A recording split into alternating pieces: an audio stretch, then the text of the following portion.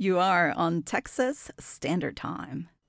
Many Texans are still feeling the effects of heavy rains this fall. In the hill country, places like Kingsland and Marble Falls still picking up the pieces after the Llano River breached its banks. The city of Austin is in the midst of a full-scale review into why its water treatment system was so overwhelmed it led to a boil water notice for nearly a week. And then there's Sonora, a town of about 2,700 people an hour south of San Angelo, hit by a catastrophic flood just over a month ago. Weeks later, how's recovery going? The Texas Standard's Michael Marks reports. There isn't much left inside Mary Perez's single-story house on Plum Street, so she's giving me a tour of what used to be there. The sink was here, the dishwasher was here, the pantry was there. We had a refrigerator here and another refrigerator back there. Mary and her family have lived in the house for 39 years. It's on the same spot where her husband Frank grew up. It's still home, despite the fact that almost everything has been removed from it. The Perez house is one of about 200 that flooded on the afternoon of September 21st. Inside, it looks like most houses in the neighborhood these days. All the appliances are gone. Every room has had at least a couple feet of sheetrock and insulation removed, and others have undergone a more drastic overhaul. So this was it's a master bedroom, and as you can see, was completely gutted out as well. The Perez house sits near the intersection of two usually dry creek beds that run through the town. Previous rains saturated the soil, and the creek beds quickly filled with water on the Friday of the flood. No one had ever seen that happen before, although this part of Sonora does sit in a floodplain. Mary and Frank waited out the flood at Sonora's Dairy Queen.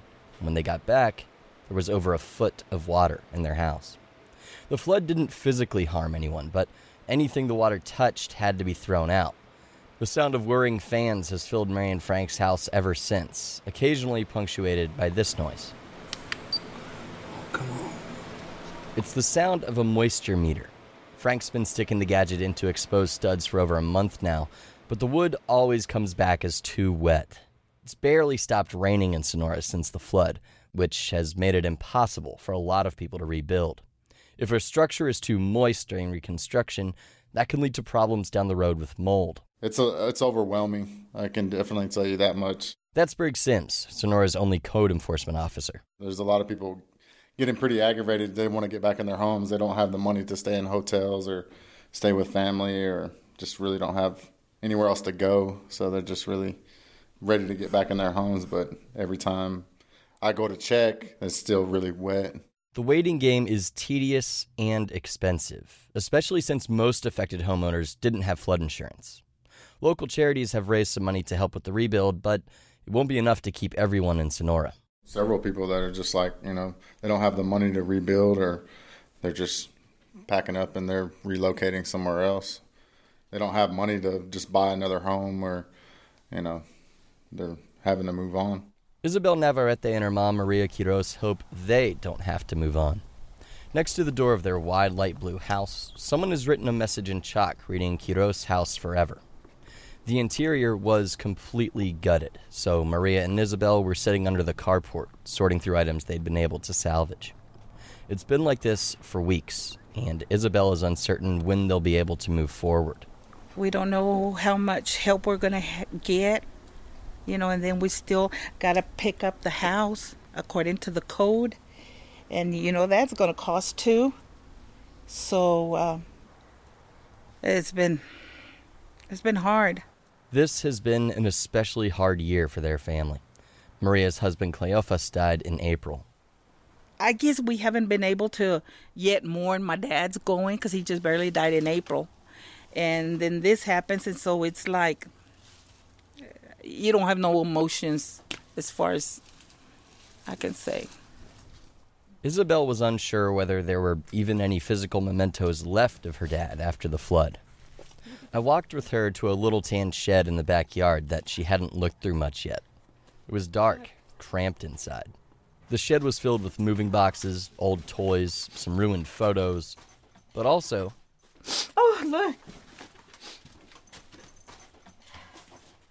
Look.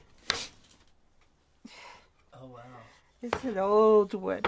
A little wooden brown box with a couple hinged flaps on the top. A shoe shine kit that belonged to her dad. It was a thing he did for the weekends. It was his going out to town boots. Oh my gosh. And there's more too, hung up near the top of the shed, blending in with the wood interior. Those were his, oh my God, his crutches. Oh my God, those are centuries old, as you can tell. Look at that. You don't see the wooden ones like that anymore. It's not that Cleophas got hurt that much. He just wasn't the kind of guy to throw things away. Something Isabel and Maria are thankful for today. It will take years for them and others in Sonora to recover.